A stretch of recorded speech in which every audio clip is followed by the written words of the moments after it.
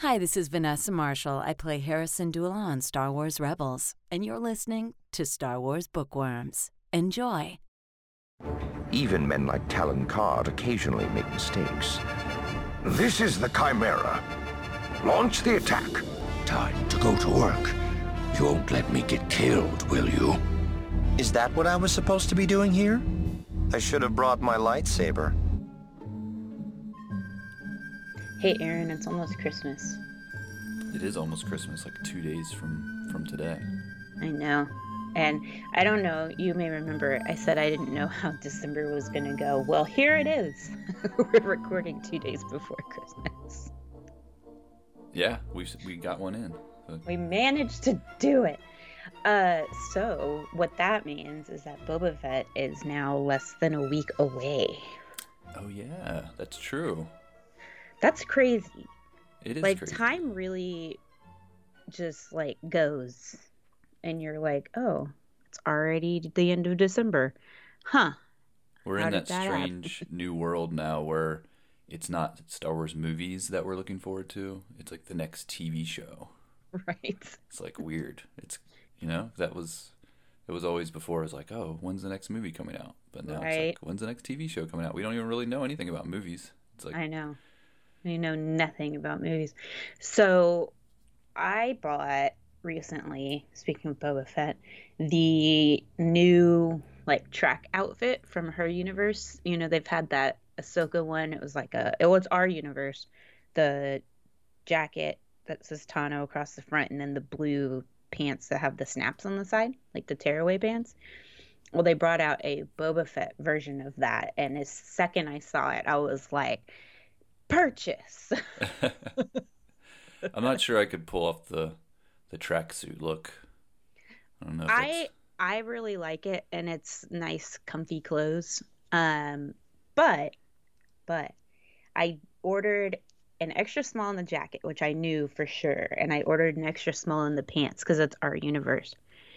But they're a little snug, so I wore them on the plane to Hawaii, and I kept popping one of the snaps open with my hip. So luckily I had worn shorts underneath. Speaking of, before we get into things, I was just in Hawaii, you guys. You were just in Hawaii. I was, and oh my goodness. It was gorgeous. And I got there like right after they had all the big rains and stuff. And I kid you not, the day we were leaving, when we got back to Texas, we checked the weather and it had started raining. In Hawaii? Yeah. Oh, man. It was funny, but I was surprised at like how much I really liked it and how gorgeous it was and how the sand is different there than the sand here. And I was in absolute heaven like the entire time. And I've always known I should probably live near the beach, but now I'm like, maybe I'll just move to Hawaii. Yeah, it sounds like a good life goal. I drove through a rainbow. When does that happen ever? Ever. It was so cool. The food was really good too. Now you're just making all of us Northeasterners jealous. Yeah, sorry about that. I've just been sitting here in like 20, 30 degree weather. So yeah, I got to meet Disney characters. I'm assuming they wouldn't have any Star Wars characters. No, they don't really have much Star Wars at all. The only thing they had is they had two little Star Wars outfits for the new MOs. That's it. Oh. I looked for Star Wars things. There was nothing. Nothing. But it was fine. Like, it was good. It was good. But, merchandise is hard getting there. So they didn't have as much stuff as they've had in the past from videos I've seen and stuff like that. So that was you kind brought of your own Star Wars with you because you wore the Ahsoka Tano tracksuit. So no, I wore the Boba Fett tracksuit. I mean Boba Fett. I almost took Ahsoka, but I didn't. So you did something cool recently, which is not a surprise that you did this because Spider-Man's like your favorite Marvel character. Yes. So, although that's probably not too unique of a thing. I think a lot of people think Spider-Man's cool, right? Well, yeah, but I'm just pointing it out. Yeah, it's Don't true. tear yourself down, Aaron. Lift yourself up. it's such a basic. Like, who's your favorite Marvel superhero? It's like Spider-Man. It's so basic. You're so basic. No, but it's true. He's definitely my favorite superhero. And yeah, I got to be on another podcast that's hosted by Matt Rushing, and it's 602 Club. He asked if I would come on and help him review the latest Spider-Man movie, which I had seen over the weekend and absolutely loved it. But I won't give any spoilers, although I think spoilers are like basically all over the place now. But yeah, so I got to be on that podcast. So if you're interested in hearing me talk about the latest Spider-Man movie, you can check that out on the latest episode of the 602 Club. Yep. And a little plug for me. We just recorded our most recent episode of Fangirls Going Rogue, which should be coming out by the time this show is out. And it is all about Stephen Sondheim. Oh, interesting. Yeah. Well, I don't know if you know, Aaron, but Fangirls Going Rogue has taken a new turn. We're no longer only covering Star Wars stuff, and we are doing shorter 30-minute type episodes and releasing 2 or 3 a month now. So we cover a lot of new topics over there. So if you haven't been listening to Fangirls Going Rogue, we reviewed Ted Lasso recently. We did, oh my gosh, I'm blanking because we've covered like so many random topics now. But we decided to open it up a little bit. Sounds like it. And do different things. Mainly because if we didn't, we'd just be beating a dead horse over and over and over again with the same Star Wars stuff. Be like, oh, what happened? People talked about Boba Fett. Boba Fett's coming out. It's not out yet, but it's coming out. Yeah. So anyway, we've been doing a few other things here and there. Well, even with your Hawaii vacation, you still found time to read the latest High Republic book. I did audiobook as per usual for you guys so that I could give you guys a review of that. Oh, you did audiobook? I did. For some reason I thought you weren't going to do audiobook this time.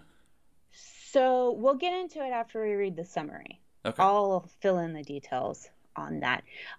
News-wise, there's not a lot of news other than Boba Fett does start in about a week. And it's going to be new episodes on Wednesdays. There is a little short featurette, few minutes on Disney Plus that you can check out that Tamir Morrison talks and Dave Filoni. And I was just going to say Dave, and then I realized people might not know who I'm talking about. Mr. Filoni. Mr. Filoni.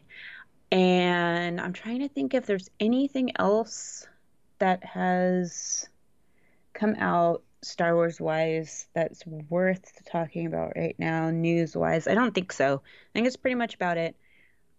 We already talked about the next wave of High Republic books that are coming. And the one kind of news thing that I have is about audiobooks, but we're going to talk about that in a minute when we get into our review of the High Republic. All right. Out of the Shadows.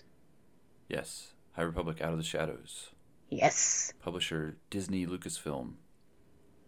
And this one was by Justina Ireland. Release date was July 27th. So this is I think this is the last High Republic novel that we need to get caught up on until the new ones come out. I think so, and this is the YA novel. So YA. Do you want to do the publisher summary? Sure. The publisher summary is: the darkest secrets are the hardest to bring to light. Sylvester Yarrow is on a streak of bad luck with no end in sight. She's been doing her best to keep the family cargo business going after her mom's death, but between mounting debt and increasing attacks by the Nihil on unsuspecting ships, Syl is in danger of losing all she has left of her mother. She heads to the galactic capital of Coruscant for help, but gets sidetracked when she's drawn into a squabble between two of the Republic's most powerful families over a patch of space on the frontier. Tangled up in familial politics is the last place Syl wants to be, but the promise of a big payoff is enough to keep her interested. Meanwhile, Jedi Knight Vernestra Rwoh has been summoned to Coruscant, but with no idea of why or by whom. She and her Padawan Imri Kantaros arrive at the capital along with Jedi Master Comic Vitus and his Padawan Reath Silas, and are asked to assist with the property dispute on the frontier. But why? What is so important about an empty patch of space? The answer will lead Vernestra to a new understanding of her abilities and take Syl back to the past and to truths that will finally come out of the shadows. Interesting title too, because there was a book Into the Dark. Right. There's a lot of this like Now it's Out of the Shadows. It's like, yeah. it's almost like they had a team of people coming up with this stuff together. Huh. Weird. But we did get a lot of character crossover in this one.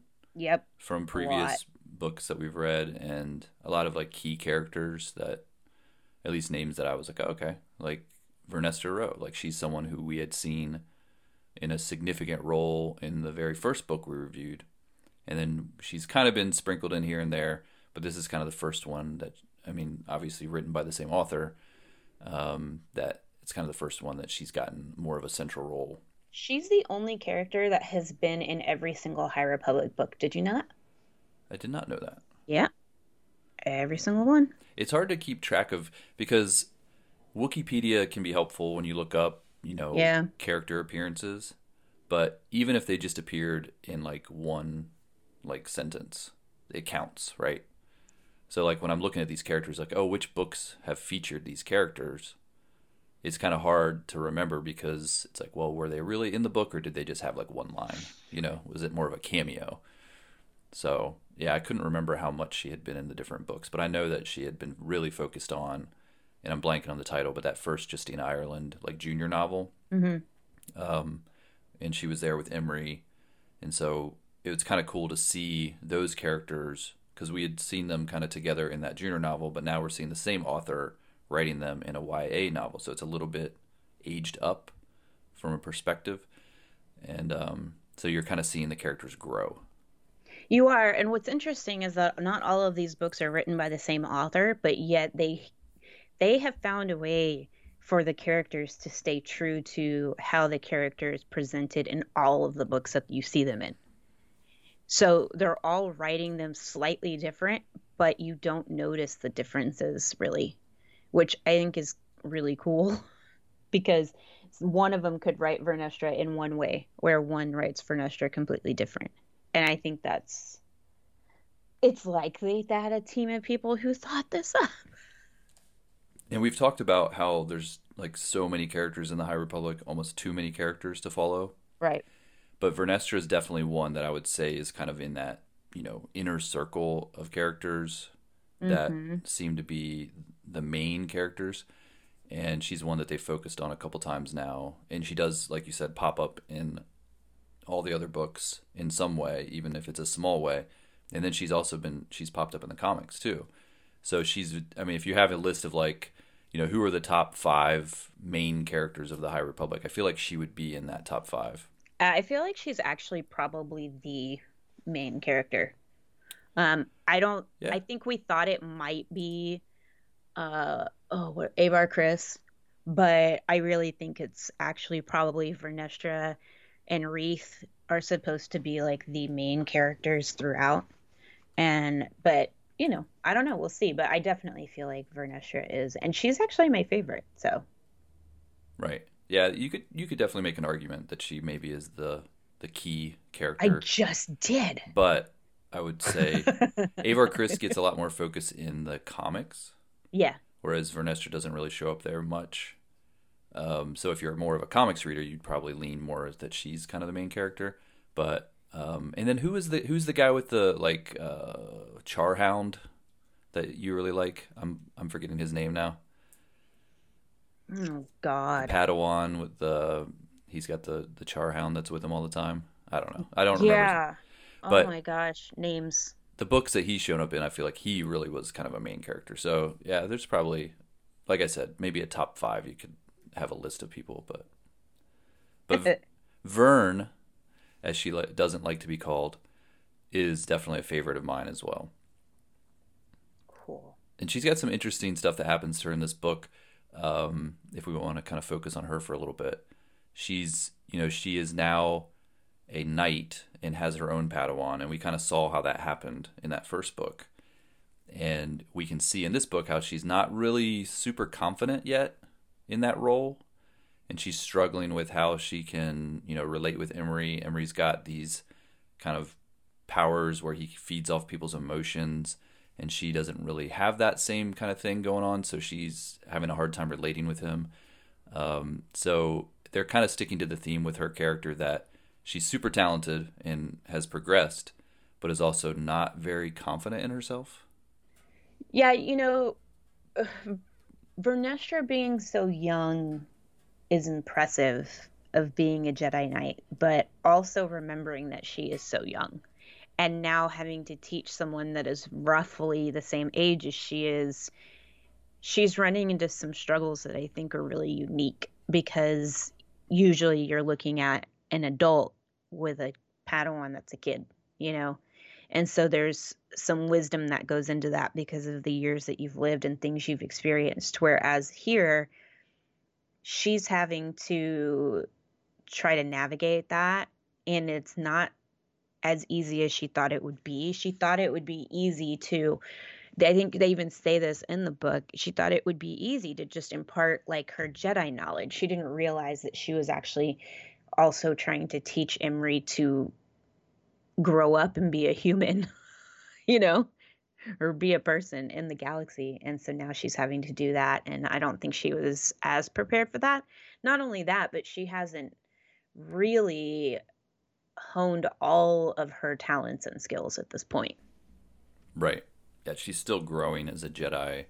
And I think there are even moments where some of the Jedi that she come across, some of the older Jedi, almost question that maybe they gave her that responsibility too soon. Mm-hmm. And so that kind of hurts her confidence as well. Of course, anytime you're a young person and you have an adult kind of questioning you, you start to think, oh, maybe I'm not ready for this.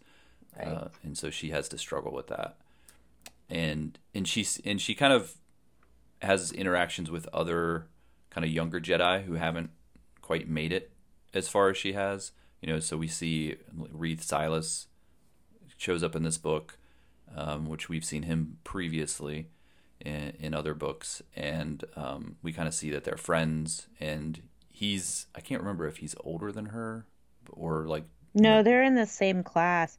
Basically, a lot of the other Jedi that are around her age, it causes them to sort of struggle with their own confidence and some feelings of envy and jealousy that they wouldn't normally have to deal with because of the fact that she's already a Jedi Knight. And so it creates some tension between her and her peers.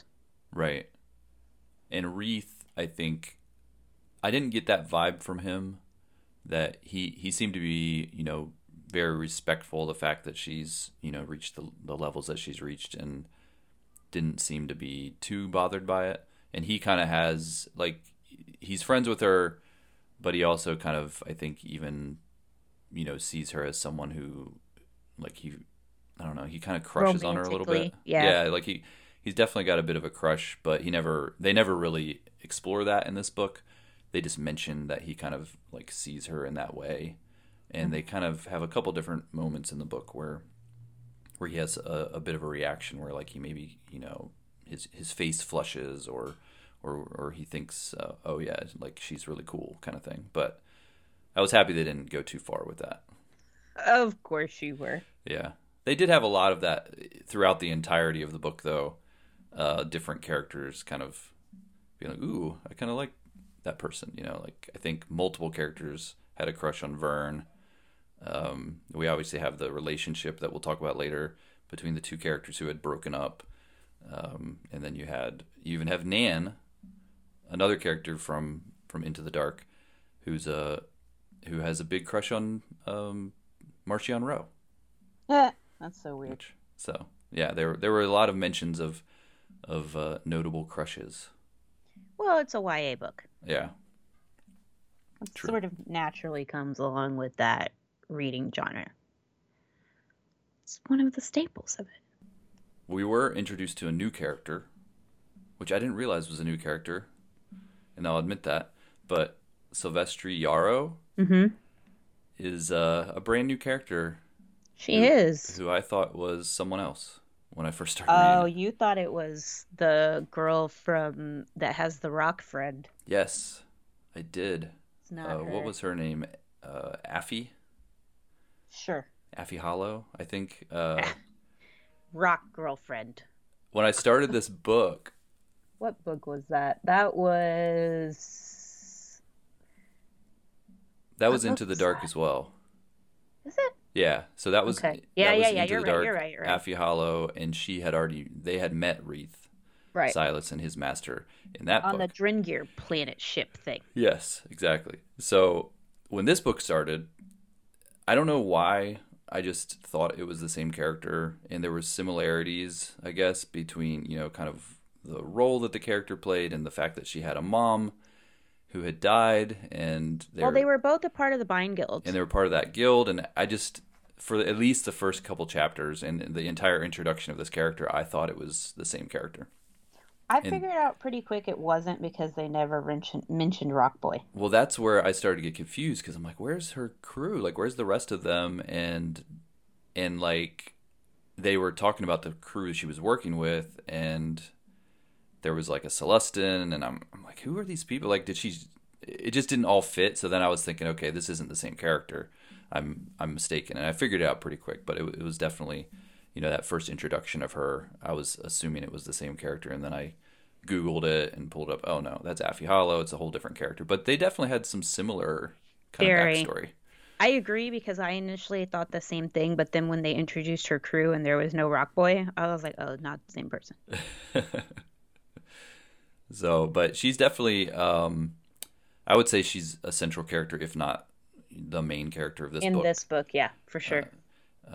And interesting that they decided to introduce a new character as opposed to continuing to use some of the characters they've already introduced. So they're continuing to add to this long list of characters that we have to follow.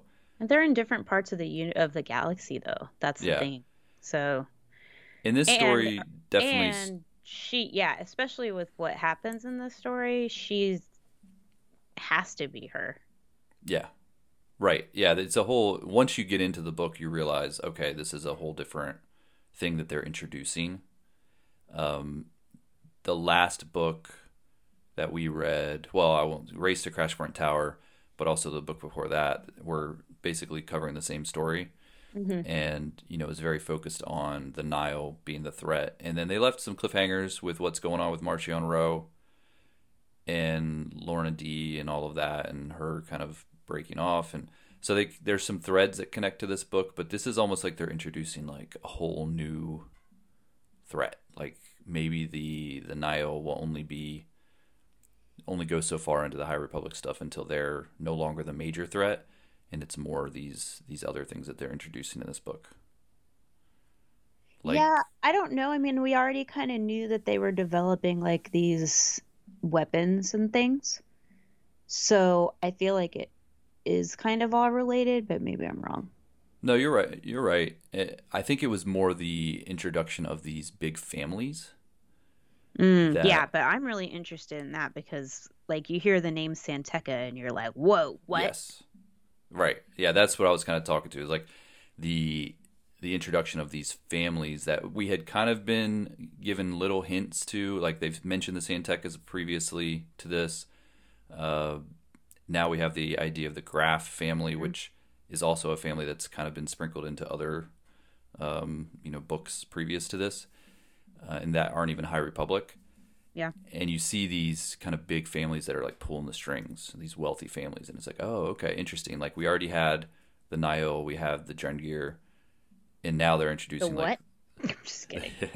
they're introducing this new layer of like, okay, not only do you have those threats that are very obvious, but you have these other people who are kind of behind the scenes and very wealthy and have all this influence that could be using it for good or evil. And, in this book, we find out the Graf family, for the most part, seems to be using it for bad things. Well, of course they are. They're rich, snobby people. Just kidding. Yeah, I mean, I really like the introduction of these families and getting to learn more about the San Tekkas. And one of the characters we're going to talk about soon, she is a San Tekka, even though her last name isn't San Tekka. And then the Graf, specifically you're introduced to Xylan Graf, which, by the way, Xylan is a really cool name. Yeah. I'm like, okay, I like that name. And, I think he was an interesting character. He's one of those characters that I think is interesting, but also just gets on my nerves. He's kind of Lando-esque. No, but Lando is cool and charming. But I see where you're going with that. Like, he has Lando vibes, but he's annoying. There's a difference. He's younger, so younger usually means annoying. Wow. He hasn't matured to the smoothness yet. He's still kind of figuring that out. But he also comes, whereas I think there's only small, comparisons to Lando, because there's a lot that's a lot different about the two characters. Yeah. But I think that I want you to say that to your son. Younger means annoying. Oh, my son knows that. But yeah, this character is very wealthy, and likes to flaunt it. Has a sense of style, like Lando. Mm-hmm. And they kind of make it a point to point out like the different outfits he's wearing, and kind of even how his like hair looks, and his facial hair, and all the little details about his style, because that is a kind of a part of his character. Is right. Not only is he kind of this wealthy person that's pulling strings and doing bad things, but he's also pulling strings and doing bad things. Yeah, exactly. But he also has a sense of style, and kind of he definitely has some smoothness where he can kind of, he manipulates people too. Like he has even though Silvestri is not trusting him, mm-hmm. she still kind of goes along with what he wants her to do. She wants the money. Yeah, and he knows how to, and a ship. He knows how to get her on his side. Of course, he knows how to manipulate. He read her well. You know what I think is funny, and something I've discovered over our time doing this show, specifically now that we review all different levels of books? You're a wonderful dad, but you don't really like kids. I just say it. I just think it's funny.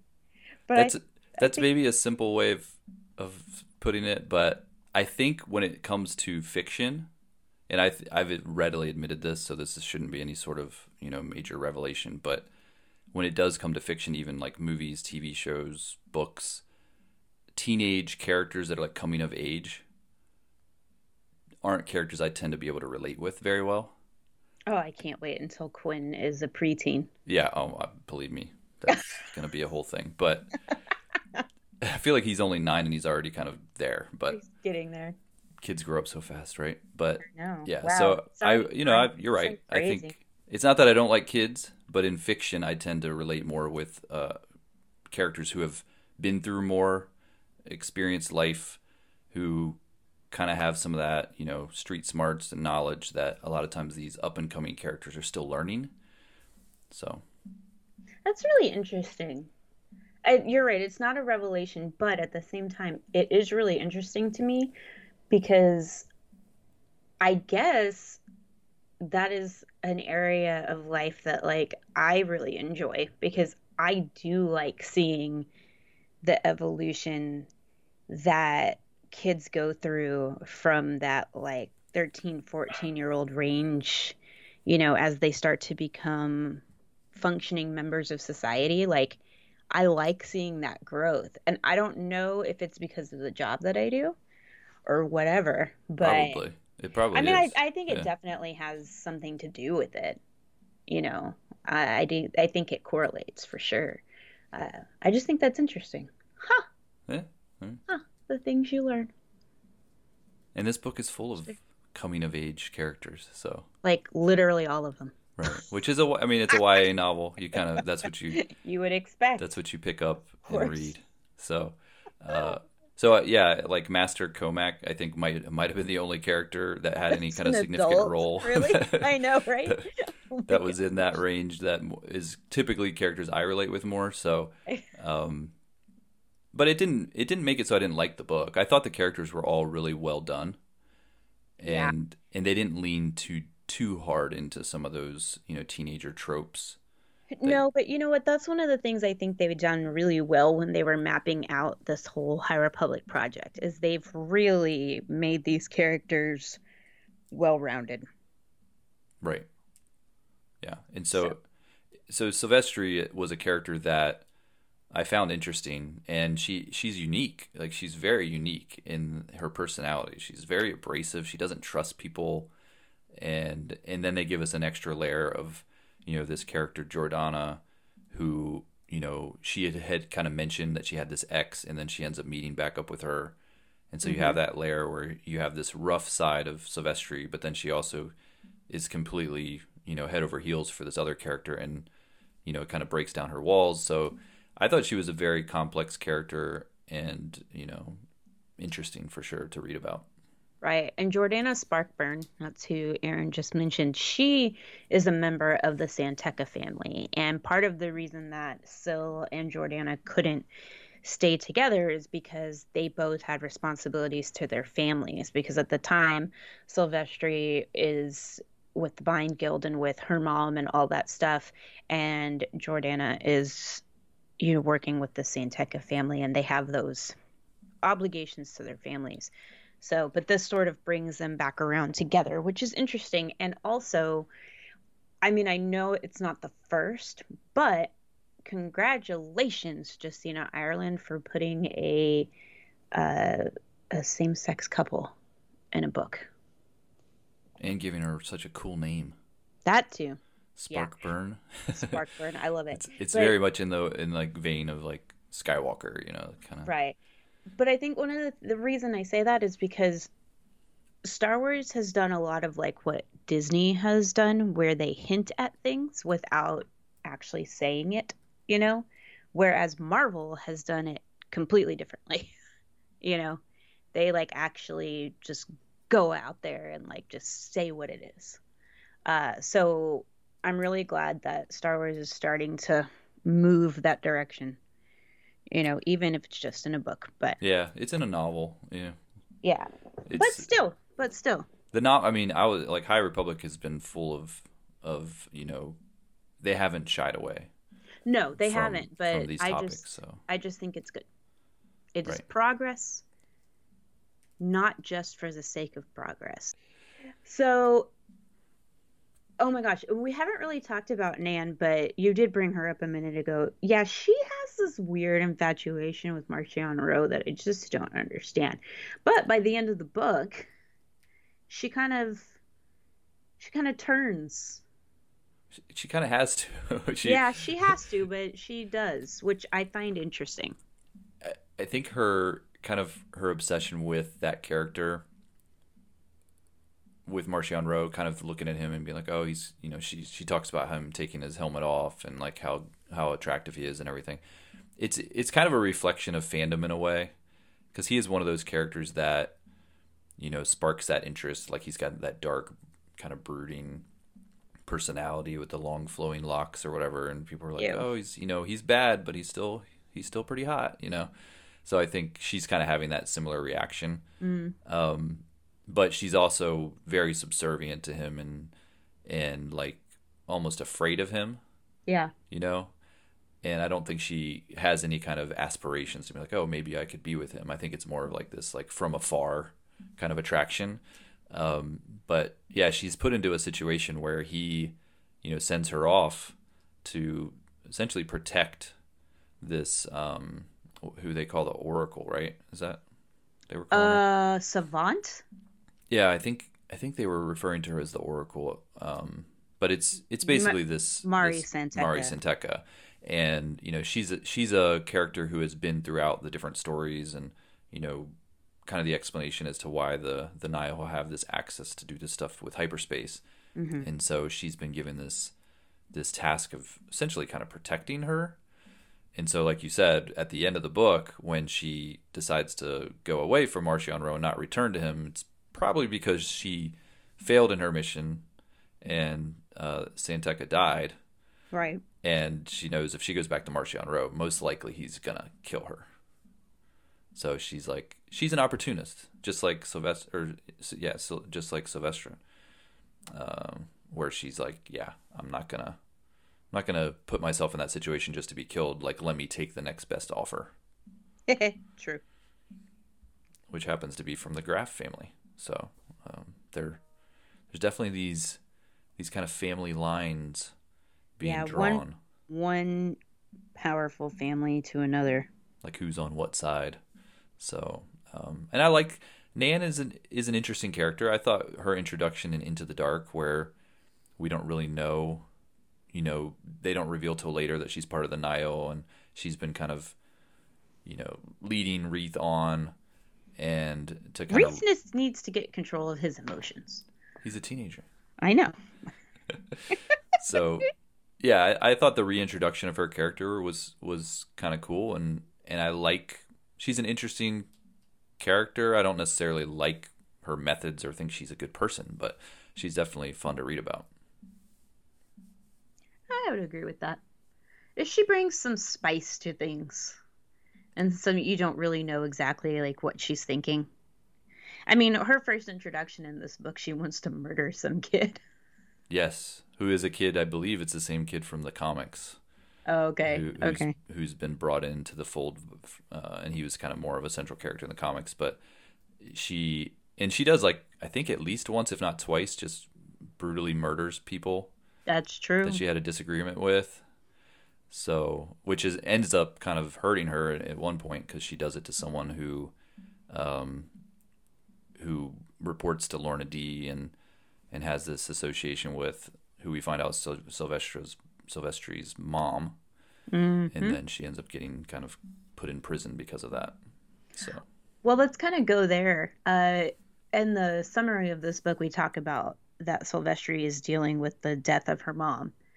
Come to find out, she's not dead. She's not dead, and she is not dead. She faked her own death. And know who figured it out first? The Gungan scientist,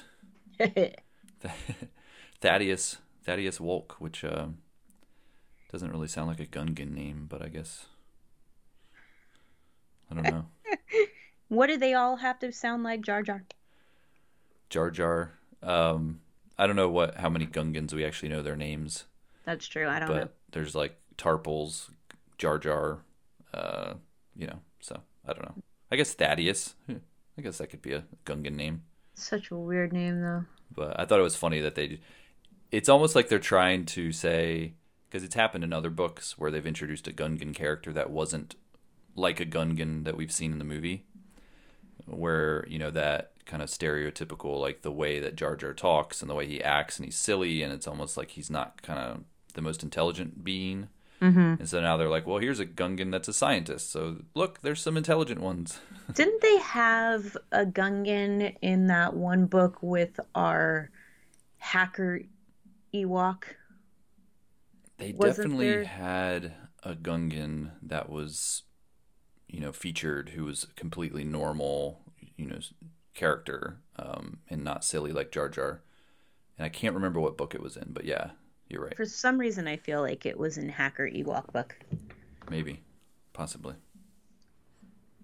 That was a fun story.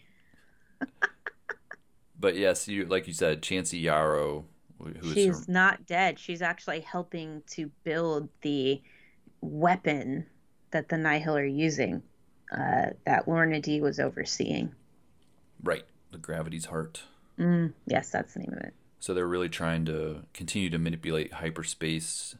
And I guess the way they described it was what Marchion Ro was doing with the Oracle was a little bit more haphazard, whereas they're trying to like dial it in and get very specific with what they can do with hyperspace and pulling things out of hyperspace in a very specific way. And so they, it's kind of this con where they were tricking Marchion Ro into providing them with, the Oracle for their research, and then they stole information from her to help finish what they were doing, but then to, not to help Marchion Ro out, but to help the Graff family out, and to kind of turn on Marchion Ro. So it was, once that stuff started getting revealed at the end of the book, because kind of throughout the book I was like, this is okay book, whatever. But then I got to the end and they started revealing this stuff, and I was like, oh, okay, that's kind of cool. Like, I didn't expect some of these bigger reveals that seem to have a bigger impact on where the High Republic story is going. Right. Right. But Comac Vitus, he does call in reinforcements, Jedi reinforcements, and they're working on this Gravity's Heart thing, but then the Jedi do manage to destroy it. But we know that Chancey Yarrow goes off to go continue working on more of these, or another one, or something, I think. Right. Yeah, like it will continue. She's still working with the Graffs, and now they have Nan working with them. So I think that family's still going to be kind of a big deal moving forward. And it seems like they're kind of saying the Graffs are kind of the bad ones, but then San Tekkas are the ones that so far have been pretty good. And so, like, if you're going to say which side is, good and bad, it looks like Graffs are bad, San Tekkas are good. Yeah, and Silvestri stays on the side of the San Tekkas while her mom goes off to do bad things, which is interesting because you're seeing her having to make that choice between family and what's right and what's wrong. And because it seems like the San Tekkas are trying to protect all of these pathways and all of this area of this like frontier that is still unknown. And they're trying to protect that. Whereas the Graffs are trying to exploit it. Right. It does seem like the way that it's going. And we know the San Tekkas are connected to, the San Tekka that we see in The Force Awakens, and kind of we know there's a connection even with the San Tekkas and the Jedi. Mm-hmm. So, yeah, it definitely does seem like the San Tekkas are kind of more the ones that are going to be shown in a more of a positive light. But Jordana, she's kind of a gray character, right? Like she's definitely helping the good guys, but she has a dark side to her, and they really highlighted that in that scene where she's throwing that kind of like, I don't even know what you would call it, but some kind of light disc. Yeah. It's almost like a lightsaber in disc form, but she's throwing that thing around and just chopping Nio in half. And even though Vernestra is like, hey, I think you've done enough. You can stop now. And she keeps doing it. It takes Vernestra like 3 times to finally get her to stop. And when Silvestri sees the results of what Jordana did, she's kind of like questioning, like, oh man, maybe I'm falling for someone who I don't really know. Maybe. So well, and then at the same time, we have Vernestra dealing with these visions. Apparently, she's been dealing with these since she was a Padawan, and having these visions of things that haven't occurred. And she doesn't really know what to do with them. And then Mari San Tekka ends up being sort of the reason that she's kind of having these visions. And Mari passes on knowledge that she has to Vernestra, which she chooses not to share with the Order, which I find interesting. It is interesting that she does gain that information, which seems pretty important. Like she's gotten this hyperspace route that's been kind of etched into her memory. Mm-hmm. And so they say in the book, like, she'll always remember it. And it goes to a dark place that many haven't been, or I forget how exactly they described it, but so I think that location is going to play into the future of something that's going to happen in the future of these books. And yeah, she decides not to share it with anyone except Imri. I guess she did share it with. He's the only one, and she hasn't even shared the fact that she has a light whip with other people too. So right. She does seem to be holding stuff close to her chest, and you kind of wonder why, because she seems to trust the leadership that she's with. But this is almost indicating she doesn't think they would make the right decisions about it. Yeah. So it's an interesting insight from kind of a younger upcoming Jedi. Like maybe the people who are currently leading the Jedi wouldn't use this wisely. Yep, which is really interesting. I'm kind of curious how that's going to play out. Yeah, definitely. Honestly. Yeah, it was definitely an interesting twist at the end. And I thought it was interesting that they killed off Santeca, you know, Mari. Well, I 'Cause mean, she- this woman has been kept alive essentially by machines for, years and years and years. yeah. So I feel like it's a kindness.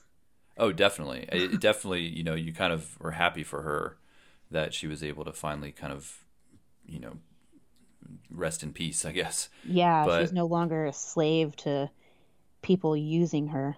but she seemed to be such a key part of what Marchion Ro was doing, and it'll be interesting to see his reaction. And I thought they would give it to us at the end of this book. I thought, oh, we're gonna get a scene where he finds out and freaks out and kills people, but they're saving that, I guess, for something else. So that'll be an interesting reaction because I think he relied a lot on her, and a lot of people I don't think even knew that. So Right. you know, his power over the Nihil may be lessened without his ability to do these things.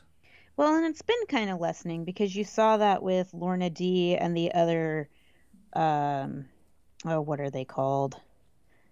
Not strike leaders, but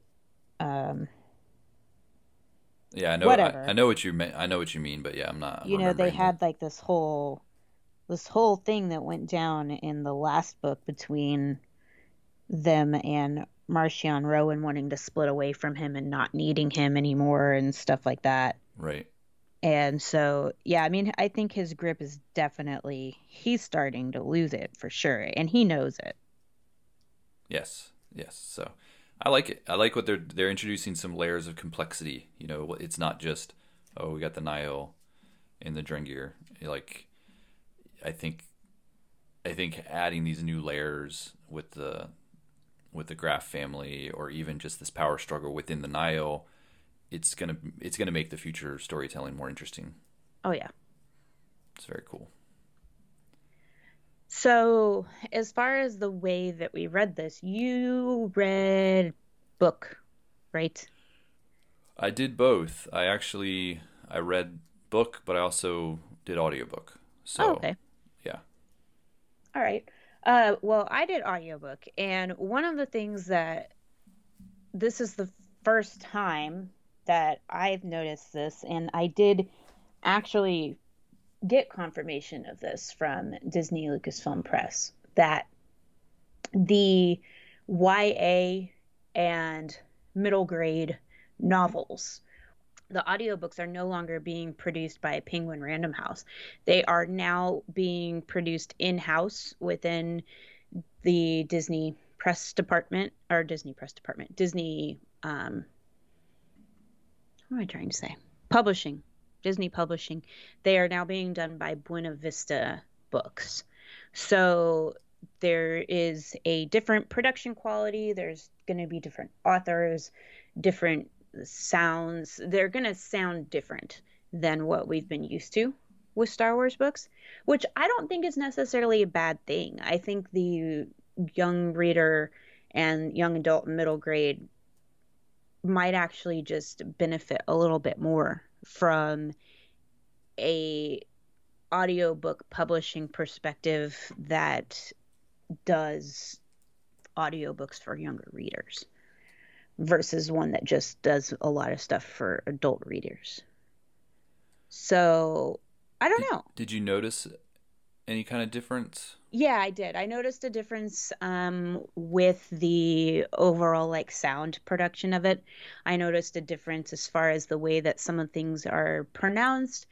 I noticed, obviously, there's a difference at the beginning when they introduce the books, but there was a significant difference to me between the two, and that's because I mostly read all of our books via audiobook.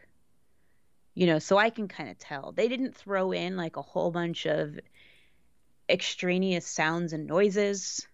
They kept it very simple, which Right. I actually did enjoy. And I really liked the person who read this book. I can't remember her name right now. Her name's Kaylor Lay. There we go. I I don't know. I really did like it. And so come to find out that they have changed publishers for the audiobooks. So I don't know if that's going to have an impact on the release of the audiobooks or anything like that. It probably won't. But just something to note that if you didn't really like the production quality of the Penguin Random House audiobooks, you might like these if you want something a little bit more simple. Because, Penguin Random House does put in a lot of sound and stuff like that, and sometimes it can distract a little bit. But it has always been nice, though, to have like Star Wars music or some different kind of like traditional Star Wars sound effects in the audiobooks. But I guess we'll just have to see. Right. And I know there's an audience of people who really, really like the ones that have all the sound effects and music and they're kind of overly produced. I tend to like the simpler audiobooks that don't overuse all that stuff. Yeah. Like you were saying, it's less distracting, and I can kind of... And also a lot of it, too, is like I kind of want to imagine those things myself as I'm listening to it, as opposed to having like them put it in my ears. Right. So, yeah, it'll be interesting to see kind of where they go with these. But Kaylor Lay actually was the one who did Justina Ireland's first book, Test of Courage. She did that audiobook as well, which I didn't remember that, but I'm seeing that now when I look her up. So I thought she did a good job. It was interesting that this is the first time I've heard Marchion Ro in an audiobook where he didn't sound that very distinctive way that he talks in the other books. He just kind of talked completely normal in this book. So I kind of missed that. But other than that, I thought she nailed, the characters and did a really good job of kind of differentiating between the different character personalities and things like that. Yeah, I agree. Yeah. Agreed. We also got a Yaddle cameo. Oh, yeah. So I thought that was when I had to kind of do a double take because I saw Yaddle's name and I'm like, wait, what? Yaddle? We all know Yoda is, running around at this time, but I guess I didn't think about Yaddle being there as well. Yep, I kind of forgot all about that. Yeah, she got like a couple lines, but she's a character that you don't typically see pop up from, very often. So when her name popped up, I was like, oh, nice little prequel character shout out there. Yay! So overall, do you think this was a pretty good one? I liked it. Yeah, I enjoyed it, but I mean, I'm not surprised. I've enjoyed a lot of the things that Justina Ireland has written. I've enjoyed the High Republic novels as a series. So I always am excited to read them versus other things. And yeah, so I'm not surprised that I liked it. But yeah, I did. I liked it. I liked it too. I like seeing the same characters that Justina Ireland kind of introduced in a junior novel in a YA novel. Yeah. So and maybe the next one she does is an adult novel with the same characters, and we'll just get the full progression. Well, they seem to be rotating, so if you write one, you write your adult novel, and you write your middle grade novel, and you write your YA novel, Right. So so I did like to see these characters kind of progress from a different lens where they're a little bit more, the story is a little bit more complex and the characters seemed a little bit more mature. So I enjoyed that. Overall, the story was a little slow for me, but it really picked up toward the end. And I thought some of the mysteries that they introduced or some of the decisions they made really enhanced it at the end. So I'm excited how this ties into future storytelling, and yeah, overall, I really like this one. Mm-hmm. Well, in the next wave, the adult novel is going to be Claudia Gray. The YA novel will be Daniel Jose Older, and the middle grade novel will be Justina Ireland. So she's flipping between. She's going back, yeah, to middle grade, and then. I'm trying to look, but yeah, Charles Soule did the first adult novel, and then Kevin Scott, and now we're getting Claudia Gray for the next High Republic adult novel. Maybe it's just not Justina's turn yet. Maybe not. It's not her turn. There's also the audio drama, the Lorna D audio drama that we haven't covered yet, and I don't know if we will. We kind of got to figure out our schedule moving into 2022, but that's one I'm curious to maybe pick that one up now, because I wonder if there's some connections, because it's Lorna D and what Lorna D was doing, with this weapon and behind Marcia Monroe's back. Like, I wonder if some of that stuff is in that book to get a little bit more information. So And that was done by Kevin Scott. Right. So I have a road trip coming up that maybe Oh, I'll there you grab go. that one and have it as my entertainment. When everyone else is asleep as you're driving. Yes, exactly. Been there, done that. All right. Well, if you guys want to get a hold of us in between shows, you can find us on social media. We're at SW Bookworms. And you can email us your thoughts on the High Republic and Out of the Shadows to StarWarsBookworms@gmail.com. And you can find us on Facebook. We have our Facebook page, facebook.com/Star Wars Bookworms. And we also have our Facebook group that you can join. So if you want to search for Star Wars Bookworms in Facebook groups, you can send over a request and we will let you join the group. Yeah. And you can find us on Apple Podcasts or wherever you listen to us. And we would love for you to leave us a review if you have the time. And you can find Teresa on Twitter and Instagram and other social medias at Ice Cold Penguin. And you can find me at AV Goins. And until next time, Keep on reading, and may the Force be with you. Merry Christmas, Life Day, holiday things.